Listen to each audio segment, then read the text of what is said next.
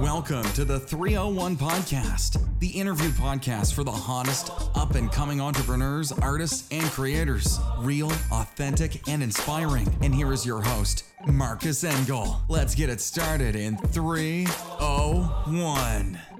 Welcome back to the 301 Podcast. Today you get to know an advertisement student and artist, Theo Rickelhoff. We talked about how creativity can be learned as a skill, his need to get really deep into his research object, why he likes to collect trash, and about his 1 week experience of being a homeless. A very interesting podcast with a very inspirational guy. I hope you enjoy listening to this episode, and let's get it started in 301. From the studios from Thijs Biersteker directly to the microphones to the 301 Podcast. Today we can welcome advertisement student and creative wizard, Theo Rickelhoff. Welcome Hi. to the 301 Podcast. Thank you for having me. Before we get into all the topics, maybe just a quick introduction from your side, who you are and what you do. Okay, I can do that. I'm Theo. I'm 24. I'm living in Amsterdam, Nieuw-West, across from Slootvaart Ziekenhuis. Mm-hmm. And I live with 17 housemates. 17 housemates. Yeah, and it's very fun and also crazy at the same time. And I study advertising in Rotterdam at Willem de Koning art school. I play music. I play the drums, I play guitar, and a little bit of piano. And for the rest, I just do things.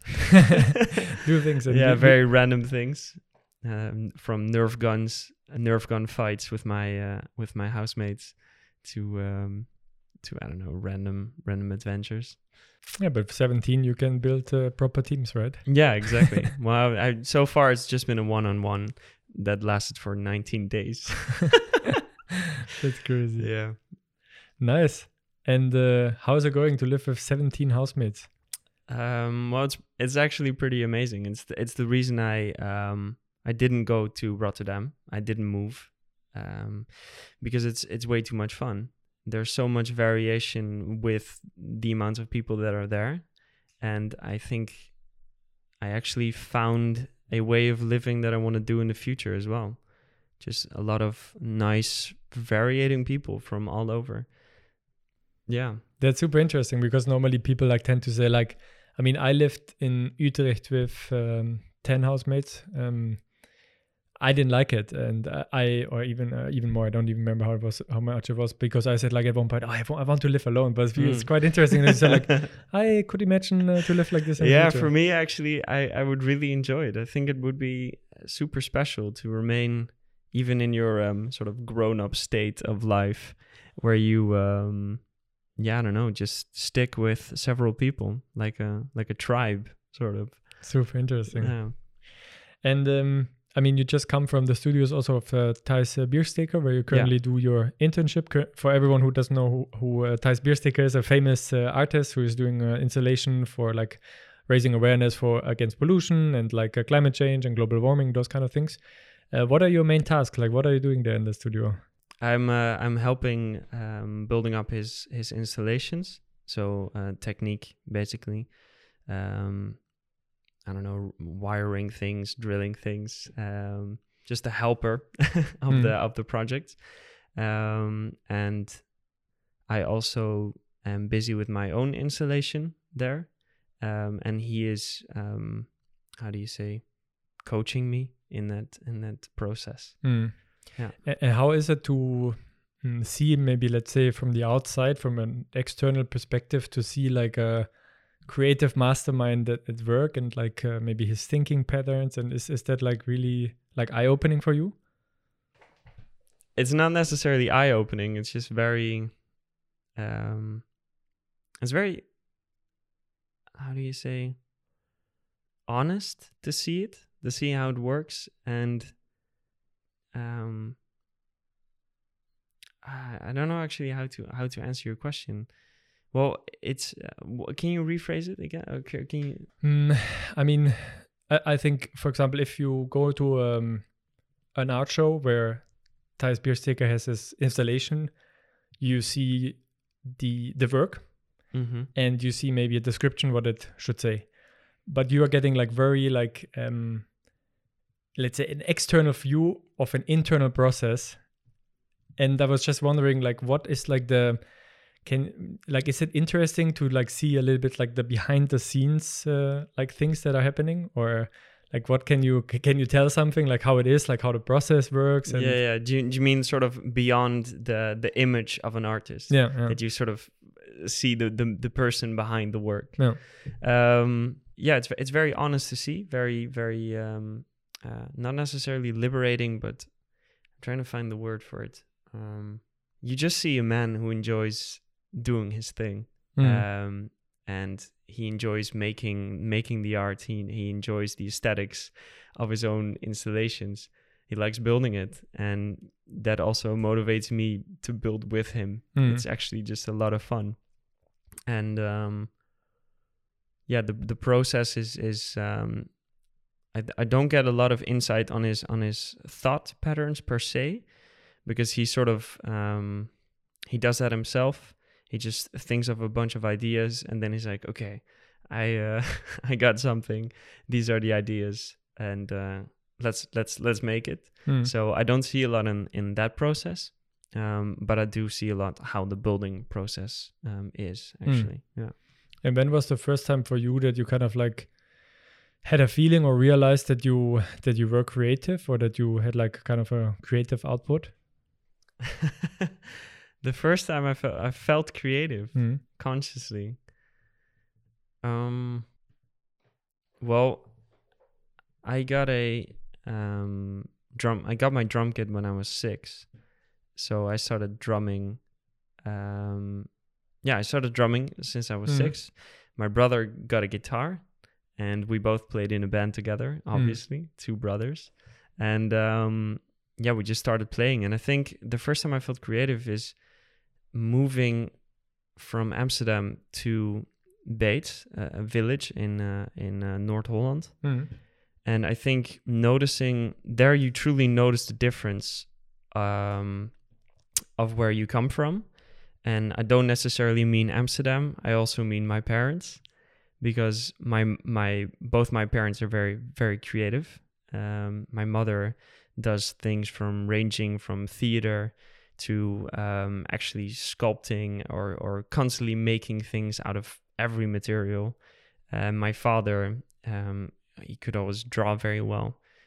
He's also a cook. He's been a baker. He's been a traveler. And then when you sort of go to school for the first time, you notice that there is a slight difference in how you got brought up. But in my very first conscious thought, I think when I got drawings that I had to fill in, how do you call them?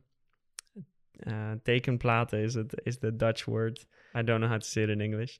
And then I basically used a black marker to change the outlines of sort of the grid that was given, because I didn't agree with the grid. And I think that is a very first sort of conscious feeling of, okay, that would be creative. But I think at the time, I wasn't aware of it being creative. It just was. I think now in hindsight, I would think that would be the first. Super interesting. And now in your, let's say, still young career, can you think back of a moment where you were like really in the flow, like where you did something and then you finished it and you were like, wow, that was a crazy journey? Can you think back of something like this? I have several. Let's see. Specifically the flow, or do you mean just a creative like process? Just a creative process. Okay. I think one of them was a journey that I did with a friend of mine to London, which was very, very random, and trying to get into creative agencies, and just walk in and say, hey, I want to work for you.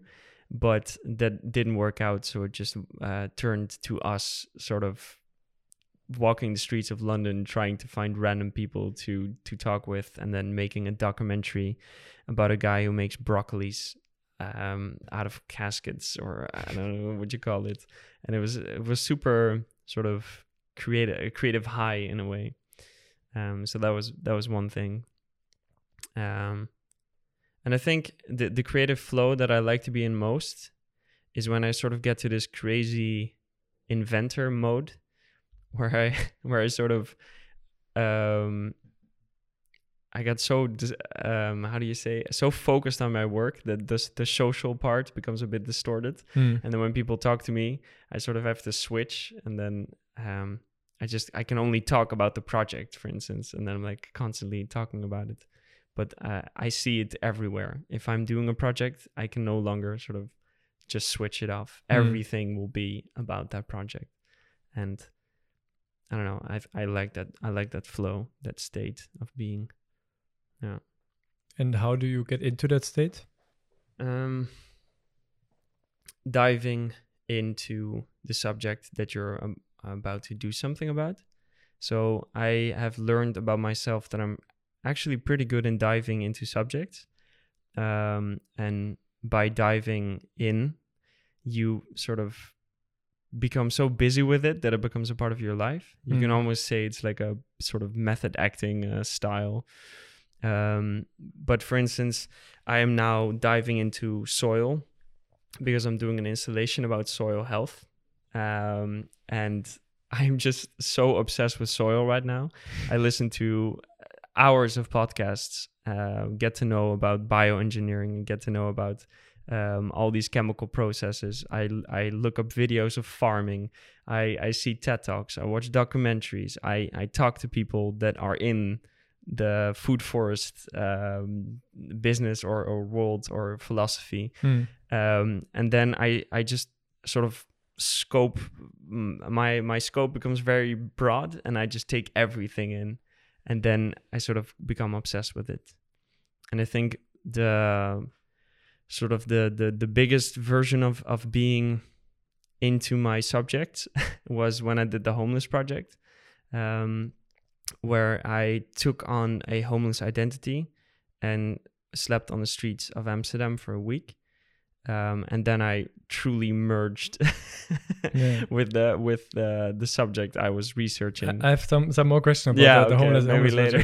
Let's talk about that later. And how do you make sure like that you like still stay sharp and develop like your kind of like creative processes, and how do you inspire yourself like to think differently? I mean, you said like I'm listening like to documentaries and to podcasts and stuff like that. Well, a theory of mine about that is that I have ADD, so I get distracted. And I think what I learned, at least from sort of an ADD lecture, when I first got diagnosed with it, is that I tend to get distracted if I am bored. And usually that is sort of my parameter. If I get bored, then I just don't want to do it. And then, so I constantly try to find something that interests me. And if it doesn't, I just don't do it. So basically I try to make things as interesting for myself as possible to motivate me. And if it's too plain or too normal, I don't care for myself personally. Do you think that creativity can be learned? 100%, definitely. Yeah. I think that more people are creative than I would like to think. I think sort of the idea of creativity is sort of, oh, you can draw or you can paint or you can sculpt, or these days where you're, I don't know, in a designer. But I think you're already creative when you are, I don't know, you can't reach the remote, and then you find a pillow, throw it at the remote, and then somehow it comes back to you. I think that is already creativity. I think it's in so much more than we think. But I think there's a difference between if it is trained or not throughout your life. So I think definitely it is there, but it needs to be trained. It's a skill. I do believe that. And I think because at a very young age, I had creative parents, and they just let me do a bunch of creative things.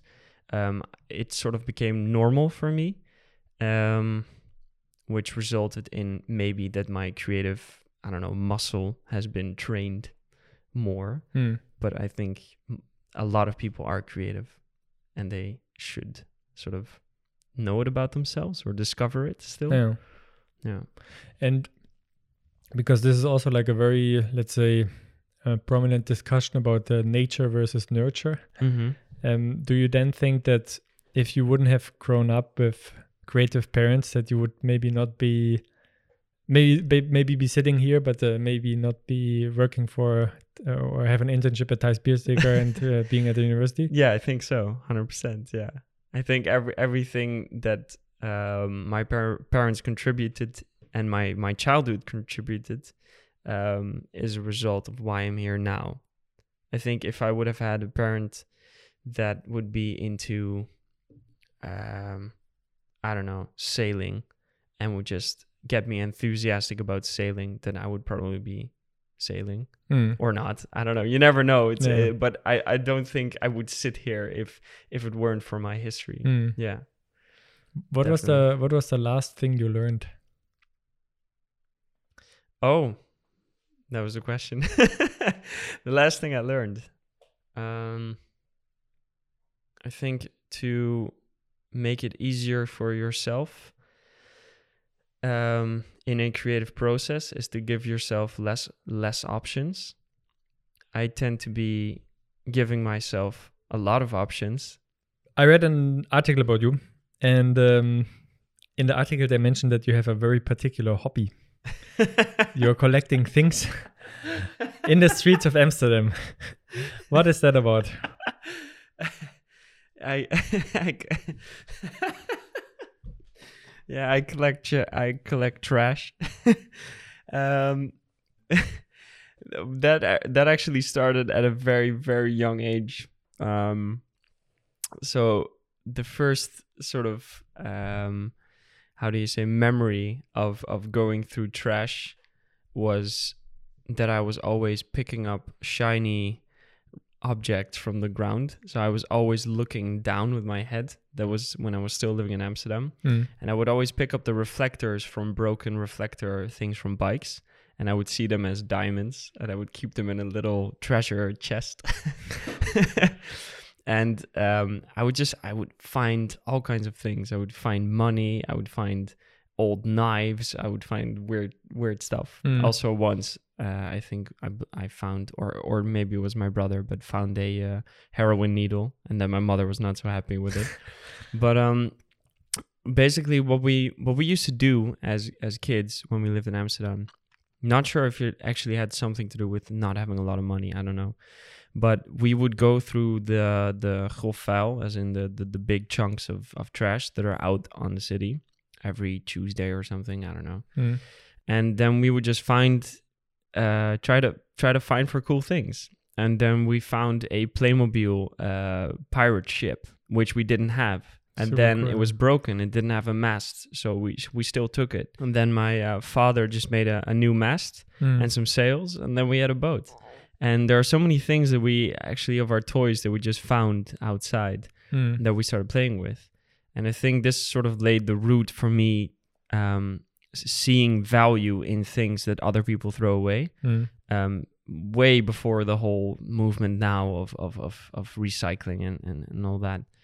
And then now I just have these, there's a certain bird in Dutch, it's called ekster, which looks for shiny objects. And I think that's sort of my spirit animal. If I bike through Amsterdam, or any city for that matter, I always look at the trash spots, always. I have like a very keen eye on it. I scan it in seconds and see if there's anything valuable. Not necessarily valuable in money, because I don't really do that, but just valuable for me. And it can be, I don't know, ranging from old record players to old records to old German sci-fi books, which I like the cover art of, and then I just rip the cover art. Or I think most of my furniture actually comes from the trash. Also art pieces that I found. So yeah, that is definitely nice, a hobby. Yeah. And what was the coolest thing you found after the Playmobil ship? Ooh. Let's see. I found a guitar, but that's not necessarily that cool. It is cool, but I mean, let's see, what is the coolest? Maybe the coolest for you. I previous summer I found a disco lamp, which I use extensively. I found it on the street. That was pretty cool. Yeah. I don't know. From the top of my mind, I can't really think of the coolest, but there's just a bunch of cool artifacts that I have. Mm. And talking about the streets of Amsterdam, I mean, you scratched on it already before a little bit. You also did like a homeless experience. How did you come up with that? Yeah. And how did that go That's a down? nice bridge. Yeah. Talking of the streets of Amsterdam. How did I go doing the homeless identity project? Basically, in my first year of art school, they asked me, all the students, to research an identity. And I immediately, it scared the shit out of me, because I knew what it meant for me is I'm not just going to research an identity, I'm going to become that identity. And that already scared me when I first got the briefing at school. And then I was basically looking for identities that I'm interested in. And one thing just kept popping up, and that was homeless people, because I don't know, you get approached a lot by homeless people in Amsterdam. And then I always wonder, okay, what is up with this person? What is his story? Why is that person here? Okay, he's asking for money. What's that money going to go to? Is it going to go to drugs? Is it really going to food? Is it, how does the entire thing function? It's so far away from me. And you have all these preconceived ideas about them where you think, it's probably a junkie, or it's probably, and then I was like, you know what? I just have to know. I want to know how it's like, how it works, the whole network of the homeless. And then as I was doing the project of researching the homeless, that was actually the trigger for me to go on the streets. Is I found out that I couldn't really research the homeless from a non-homeless perspective, because they would always perceive me as a person that wants something from them. And somehow it is a lot harder to find homeless people. They find you, but you usually can't find them. And then I thought, okay, there's only one way out. And I was getting sick of I don't know, the assignments that I had to do in school. So I thought, you know what, school is probably not going to mind if I'm not going to show up for a week, and I'm just going to pack my shit and then go out. And that's what I did. I grabbed a sleeping bag and a bunch of stuff, and I just went. And then I got in contact with a homeless person from at the Regenbooggroep in West. And he told me about the Chair Project, Stoelenproject, which is an anonymous sleeping place for homeless people.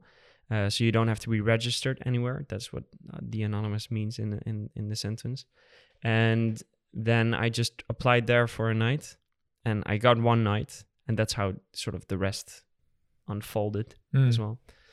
Yeah. Do you want to know more? And what was like the like, was there any like your craziest experience, or like what was like the thing that surprised you maybe the most, that you didn't expect to experience maybe?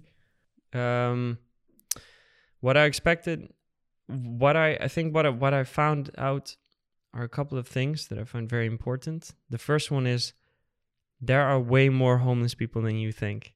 But I think most of the homeless that are also out there, you do not see, because they don't approach you, and they don't necessarily look homeless. They look taken care of. They take care of themselves.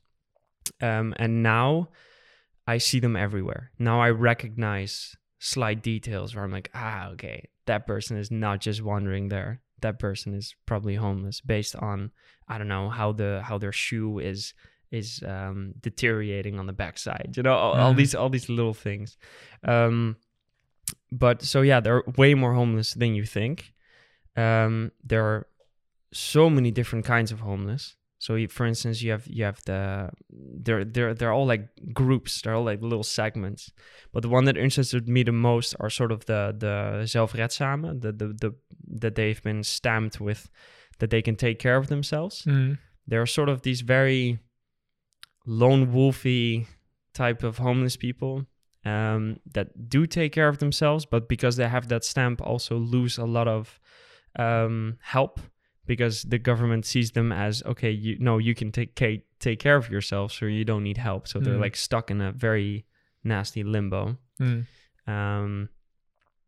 Yeah, so that I found very interesting. And then as I was talking to homeless people, because I was just having conversations with people, and after I was done with the week of sleeping, I returned and just spoke to more people, because then they already knew my face. And the ones that I actually spoke to during my week on the street, as soon as I had a long conversation with them, I just told them what I'm actually doing, because it didn't feel right to lie about it. It just felt rude. And how did they react then to that?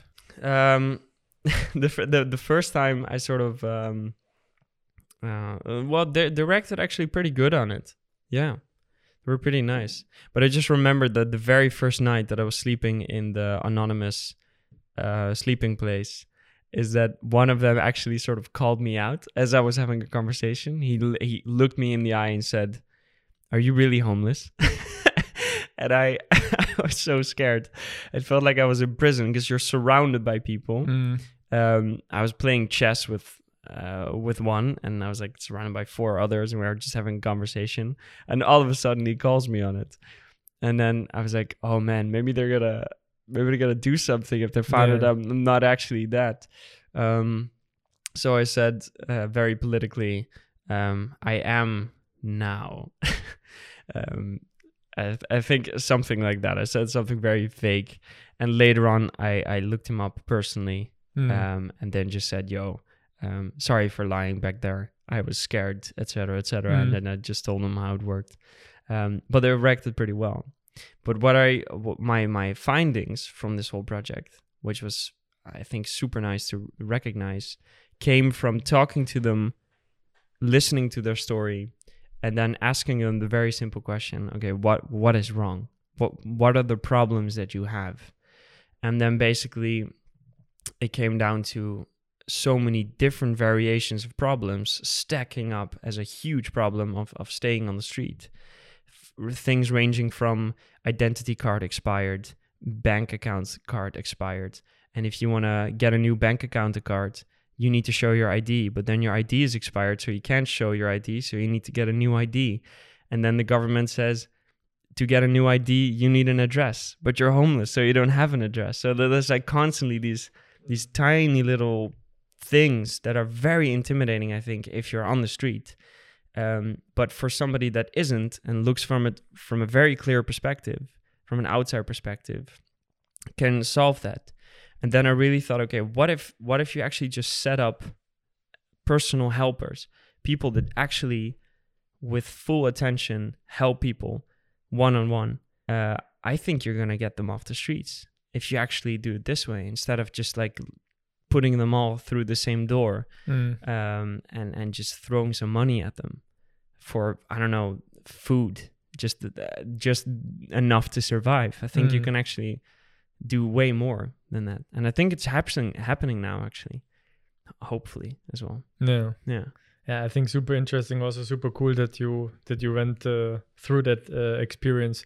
But did you then also actually like sleep, like I mean now, like I think the one night was a little bit more like in a safe environment, like sleeping like in a kind of place. But did you actually like sleep on the street, like somewhere? Yes. So the first night was in a place with other homeless people, which I can tell you did not feel safe, because you are with a bunch of people that you don't know, and they see you, man. They see you as this clean person, and they're like they're onto you instantly. Yeah. And then you're lying there and you're on a thin mattress, and it really, for me, it felt like sort of, I've never been to prison, but it felt like prison. How I imagine it, at least. I slept on my shoes. I had all my valuables inside my shirt, because they're very, very good readers of character. They're very good readers of people, and they instantly see you're new. And then, so for me, that felt super intimidating. And the rest of the nights, I just slept outside. Once I talked with a guy that I met at a food shelter thing, and I got to talking with him, and he basically said, "Oh, you can sleep at my place," which is somewhere behind a Shore Guard on a field, and he had some some blanket stashed somewhere, and I just slept at his place. So that was nice. And the rest of the nights, I lone wolfed it. I really felt very comfortable just like looking at a spot where I can just be safe, a little hole where I was like, okay, nobody's gonna find out. And then I slept really good. Yeah, it's really crazy, because the first night alone outside, I slept super shit. I was really scared also that people were gonna find me, maybe hurt me or something. Yeah. But then I remember, I think it was almost the last night, I slept on my piece of cardboard, and I remember being awoken at 5 o'clock by workers. They weren't waking me, but they were doing their job. And then I awoke, and I was like, nah, I want to sleep in. And I just turned on my little cardboard thing, and I just continued sleeping. Yeah. But it's funny how that works, right? Imagine, because if you don't have that experience, if you sometimes see the people sleeping, like just with all the noise and everything going on, you think like, how can they sleep here? Like, it's, everything is around you. But if you experience that now, it's just like, it's just like in your own bed, even though of course not comparable, but like you turn around and then you just sleep because your body needs it. I think humans can get used to practically anything. But I do have to say, as a disclaimer, that of course I slept on the streets, but I knew I had a home. It's a totally different thing if you don't have a home. So I got a glimpse of the experience, but I can never fully experience it until I actually lose my home and the shit that comes with, reaching that point. Yeah, so, definitely. You always have the safety net. You can always, just go home and like call it a day. But basically, for me, what I did is I just didn't contact anyone just from that I knew. So no contact on phones, and then just don't return home. Just try to find your way through. That's what I did. Yeah. Super. What was the hardest part for you in the whole experience? In the beginning, I really tried to find a solution for homelessness. I was really like, oh man, I sympathize with so many of these people. I just wanna take them all in. I wanna get rid of all their problems, and that was really hard to not be able to do that, because so many others have tried that before, and I was like, okay, who are you to actually sort of change that? But so that was quite hard. And what I also remember is that the first day that I wasn't on the street anymore and I returned, I saw my girlfriend. I went straight from the street, from being with homeless people. It was at night that I came back to my girlfriend. And I remember she just wanted to hug me. And I was like, whoa, no, space. No hugging, please. So I really already felt after a week that I was like in a different mind state. I was like, okay, please, you're way too close, this is not, and this is way before Corona as well. So like, and then I was like, I don't know, it does something to be in this world where people don't touch each other, where you are not touched. And if people touch you, it's usually a bad thing. So I don't know, I thought was really interesting. That was even a week. Can you imagine, like a year, half a year, 2 years? Some people will stay so long on the streets that I think will do something with you forever. And did it change something in your mindset as well, like in terms of like in your maybe like thinking process, creative processes, like that kind of experience that it gave you like a different, also like other dimension to it maybe? Yeah, it gave me a certain confidence that if I'm able to pull this off, I'm able to pull other things off. Yeah, but it also really confronted me that I am not very good in sort of, how do you say, believing in myself to a certain extent.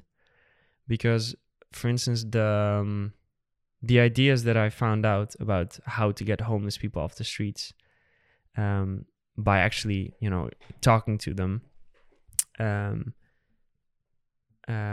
actually one person actually started helping one homeless person. So I actually went with him to the bank and explained to the bank, this is his situation.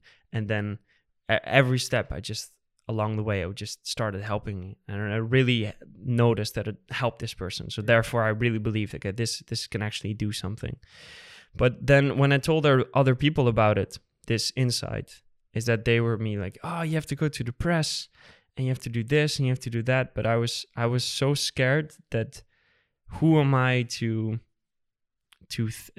get that insight? Maybe I'm super wrong, and then I was way too scared to do anything with it. So the project basically parked. Once I was done with presenting my thing to school, and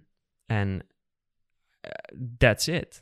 I mean, the only thing that remains now is that I'm still in contact with one of my friends that I made there. But for the rest, I was way too scared because I didn't believe that it was actually true what I discovered. I presented it to school as a very confident thing, but I was super insecure about it. And I am learning now to sort of believe in myself, and then just try to actually, if you believe in yourself, try to pull it further, try to find a way to get it further than just your own project. And I think that really confronted me at the time, that I was too scared to go to the press. I was too scared to ask people if it was anything interesting. Yeah, still busy with that. but I think in the end, it is also it's a very also systematic or system related problem, right? Like it's not, I can understand your position of like saying, who am I to change the system? I think that's always like very difficult to also go against systems. There are a couple of fighters out there who fight against like climate change or racism or whatever. And I think they have the same feeling as well, because it's just very difficult, I think, to create change. Like on a small level, you can, like you help one person, which is absolutely amazing. But like what's next? Like you cannot spend all your time and your days to help every single person along the way, because it takes a lot of time. Yeah, true. It's part of sort of going. Yeah, it's very nicely put. Part of going against the system is sort of being insecure that if there's a system, it must be right. So who am I to say that it's wrong? No. Yeah, but there are so many wrong systems. So many. No. Yeah, of course it's. Yeah, but I think it's good to get confident in that as well, to just trust yourself in that too, and continue on the path of also questioning systems. Because I mean, if you look at, I don't know, even systemic racism, for instance, like or capitalism, there are a bunch of things wrong with it, or I don't know, modern agriculture, since I'm diving into my soil project recently. But I mean, modern agriculture is also a system that isn't very good for the planet, but it still is. But it's good to question these things. But yeah, what you said. But is it then something that you can see yourself in the future like doing as well? of, or are you that type of like, let's maybe say more the experimental kind of artist guy that really has to indulge into the things that he's doing, otherwise you're not fully into it? Yes. I think it might be part of how I work, because I don't know, I think it's also very cool to live multiple lives in this way, because I chose to study advertising because it is creatively, there's you sort of dip your toe in so many different industries, so many different skills. You do something with film, you do something with I don't know, campaigns, but you can do anything in communication. So therefore you can dip your toe in anything if you want to communicate anything. And then sort of me having that homeless experience gives me a bit of life experience where I'm like, okay, this makes me, I don't know, richer as a person. And then I would just want to continue my life diving into things really deep, finding out how it works, and then I go out to the next thing. And then I sort of hope to fill myself up with all these deep, rich experiences of getting towards a certain kind of knowledge that goes further than the things that you just read. I think there's so much knowledge in the human itself to be gained from, I don't know, talking to them, experiencing what they do. But I mean, as I say it now, I have no idea where I'm going to be in the future. I might get really scared and be like, I no longer want to go onto the streets because I have kids. I don't know. Yeah. You never know where it goes. How do you, how to put that correctly? Can you handle criticism? For example, if people would not like your art installation, or I don't know, the campaign, the ad, whatever you do, like is that, are you able to handle criticism and to maybe defeat in a way? Especially since you are like diving that deep into a role, into a topic, that if someone would criticize you on that, like that's not good work, would that be difficult for you? Yeah. So I thought that I was always very good at criticism, because to a certain extent, I really am. I love criticism. I actually do. On me personally or my work, I just want to get it to a next level, and therefore you need criticism to get it there.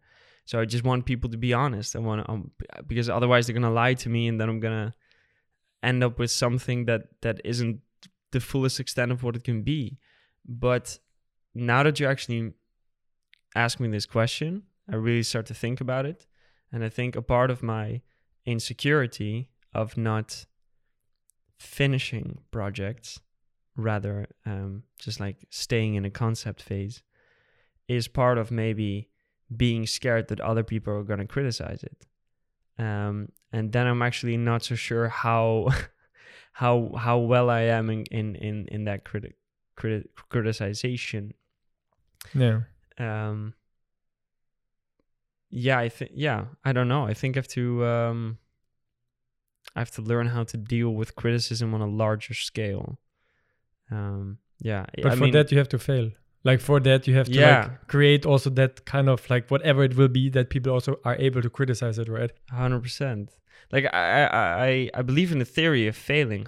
You need to fail to discover so many things, but it's harder than to actually do it.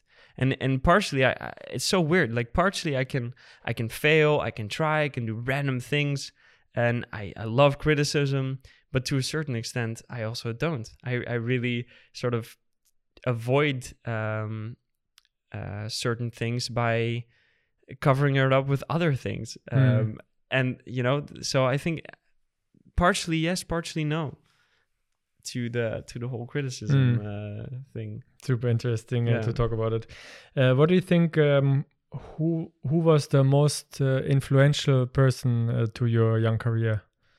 First thing that pops to mind is my mother. It's very cliche. She will love that. But I mean, come on, man. My mother is, she organized children's theater in the village that I grew up in. She taught me how to make, I don't know, art pieces out of toilet rolls. She taught me how to think in a theater way to things. And once you start seeing life as a theater, then it just becomes a whole nother thing. Yeah, I think my mother would be the greatest contributor to that. Definitely. She will definitely love this when she hears that. I mean, it's such a cliche, but in a way, man, she's so freaking creative. Yeah. It is crazy. Like, for instance, how I measured that as well in the beginning, comparing that is children's birthday parties. My birthday parties were not normal, man. They weren't. We would have in the end of my birthday party, we would have built our own attributes for a play, and in the end of the evening, we would perform to our parents. That you know, we would do so many different things. Our pirate parties weren't just dressing up as pirates. We would just we would build, my parents would build underneath their bed an entire sort of world that we could play in. And I think this rubbed onto me pretty well. So yeah, that's amazing. Yeah. If you could invent a subject at school, what would you do? Dude, there are so many things that I would like to invent. I would like to invent teleportation for one. It's really, really cool. I can be anywhere, discover the world at a high speed, see things up close, see what it's like. Would like to try teleport. That would be pretty nice. I would like to invent a machine that makes everything come to life that I can think of. So imagine just a room and you have your, I don't know, a helmet on, and the thing that you imagine just pops up, and boom, you can start playing with it. You can start, dude, you can make anything. Then that would be so crazy. Just thinking about it, the possibilities of that would be endless. Because usually sort of the craft of making something, although I really enjoy the craft, don't get me wrong, but it also sometimes stands in the way of my mind, because I can think of so many things where I'm like, oh, this would be the coolest thing, but then you still have to make it, and it just sort of stands in the way of it actually being made. Yeah, so that would be pretty cool. But then probably I would get bored because I can make anything, I guess. So that would be probably the moral of the story, that I shouldn't invent that. Another thing that I would like to invent is turning things into nature. It sounds very, very vague and very tree huggery, but I would love the skill to just go to a cut down forest field and just go full freaking Avatar mode on it and grow trees in a matter of seconds, and it's like boom, boom, green everywhere, trees, monkeys, animals, everything arises. And then I would just spend years maybe just fighting all the deforestation and all the other, I don't know, whale hunting. I would just summon whales to destroy boats. I don't know, it's stuff like this. I would like to enjoy that. I would like to invent that.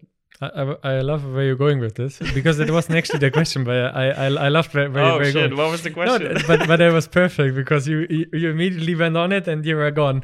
Sorry. But that's perfect. That I loved that. Now I was actually asking if you could invent a subject in school that is now not taught in school, but you could invent like a subject, like, I don't know, like math or chemistry, which is taught. But if you could actually invent a new one, what would you do? That is really interesting question. A new subject? I think I would like to give a subject on life, in the sense of wow, man, this is too broad to explain because I've been theorizing about this for years. Basically, I think if people understand why things are happening, then they will live a different life. So if you know the cause and effect system, properly know it, then I think you're going to live differently. In the sense of, if you're learned in school why you should sit straight or move your body around, not because the teacher tells you, but because simply that is better for your body, I think would have a better effect. If you would say to a kid, I don't know, just like properly explain why things are valuable, and then beyond the point of money, beyond the point of you know, all the standard things, just, I don't know, why is theater important? Because it gives you the skills to be free, to be comfortable in your own skin. It gives you the freedom to see the life as a stage. Why would you be interested in I don't know, math? Well, not because you have to, but because if you have math, you can maybe go into engineering. And once you can go into engineering, you can build so many cool things. So there's endless possibilities. That's why you should learn math. I don't know, like that's what I would like to have had, I think, in school. Because I haven't had a very good school path. Very bad one, actually. And I think, I don't know, all the teachers explained it to me in my opinion, in the very wrong way. They were like, yeah, you have to study because then you can make money. And I was like, but if I don't care about money, why would I study? Bye. And then, you know, these, it didn't make sense to me. And then later on, when I went to graphic design school, I learned that I was doing school for myself to hone my skills so I can make things, so that I can actually enjoy so many different things. I can create what I think of. And then all of a sudden, this sort of school rush kickstarted, this adrenaline where I just went on full rampage of like, oh man, I want to learn everything, because now that I know that it's for me, I can, you know, it's the coolest thing to fill myself up with knowledge from all over, because there are building blocks to think and to philosophize. And yeah, that's why you should learn, not for others, but for yourself. And I think that would be something that is very good to be taught in school. I'm not sure if that was a good answer. No, that was perfect. If you could look 2 years into the future, yeah, what would you have liked to have done already? I would like to have built my own installation on soil. That's one thing. Yeah, but I would have liked to build an installation. I would have liked to finish a documentary that I'm working on about my father. And I would at least love to have produced a song finished, as in like properly finished, because I always have so many unfinished songs, unfinished bands. I just want to finish those things. Super cool. So definitely a documentary, a song, and an installation. That would be really dope. Super nice. Hey, I want also slowly to bring this podcast home. I think it was really, really amazing to get to know you. I mean, it was a little bit chaotic, but I also liked this kind of dynamic. I mean, we were eating pizza, we had a package delivered, we started later. Now we have to also wrap it up because there's a curfew coming. So exactly, I love the dynamic. But anyhow, I think it was good to get to know you and to also get a little bit a glimpse into your creative mindset and like how you look at art, how you look at what is going on in the world. I think that your position to the world, to life, became very clear. I think that was super interesting. Oh, I hope so. And before we end off, I always have 3 final questions. Yeah. But I hope they are short questions. So the first question is, what are you not very good at right now and you want to become better at? I'm not very good at finishing things. I want to finish things. Okay. That's very clear. Straightforward. Yeah. Which title would you give I want to. And also, I want to learn how to focus, because I think part of not finishing things is because I have a very broad scope, and I need to, I need to get a laser. Just boom. Okay, sorry. Second question. Which title would you give this chapter of your life? I think confidence in myself. Acceptance of myself. Acceptance of yourself? Yeah. Nice.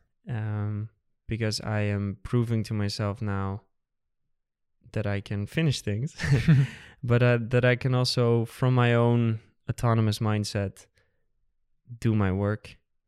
And I don't know, there's a sense of calm that I feel now in this period of my life, where I'm getting a certain confidence that I know who I am and I know what I want, and I look forward to, going there. Yeah. Nice. Last questions. If you could send a SMS or a WhatsApp message to every mobile phone in the world, what would you say? Jesus. Well, because my current obsession is soil. We haven't even talked about it, but I would just say a healthy soil is the way to go forward. And then it would be like, huh? What is this guy talking about? And then I would hopefully look it up. But yeah, if the way you treat your soil is how you treat yourself. Yeah. Wow, that is deep. I think we cannot get deeper than this today. Theo, thank you so much for joining the 301 podcast. It was really a pleasure. Yeah, awesome. Thank you so much for your energy, man. Thanks, man. Very well hosted. Thank you so much for listening to the 301 podcast, and I'm very happy that we made it through, because this recording was a very chaotic recording. We had a lockdown that was coming up at 9 o'clock, so we had to hurry. We were really hungry, so we were both after work, so we also had to eat in between, and we got packages delivered and. So there were a lot of things that disrupted the conversation, but I think you cannot feel it. I think that also made it kind of special. We had to react to many different challenges that we got thrown at during the recording, and I think we managed quite well. So I'm happy that we had such a great conversation and also really a nice connection.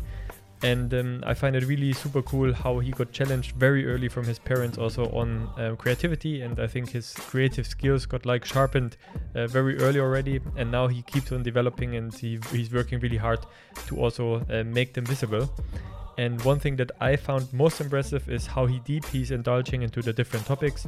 I myself am more a generalist. I like to jump from topic to topic. And I also know that many other people have the same feeling, but he's exactly the opposite. He really takes time. He really goes very deep into every topic that he's taking care of. So now he's very obsessed with soil. So then he reads everything that is to know about soil, that he becomes the expert in the material. And I found this very impressive and a very cool learning as well for me. To take just a little bit of Theo Rekelhoff and get deep into the topic. I hope you enjoyed listening to this episode. If you have done so, please don't forget to subscribe on Spotify, subscribe on Apple Podcast, follow us on Instagram, show your love on Instagram, send me a DM if you like it, send me a DM also if you don't like it. I really appreciate feedback. And until then, we are back with a new episode next week, Tuesday. Take care. Yours truly, Marcus.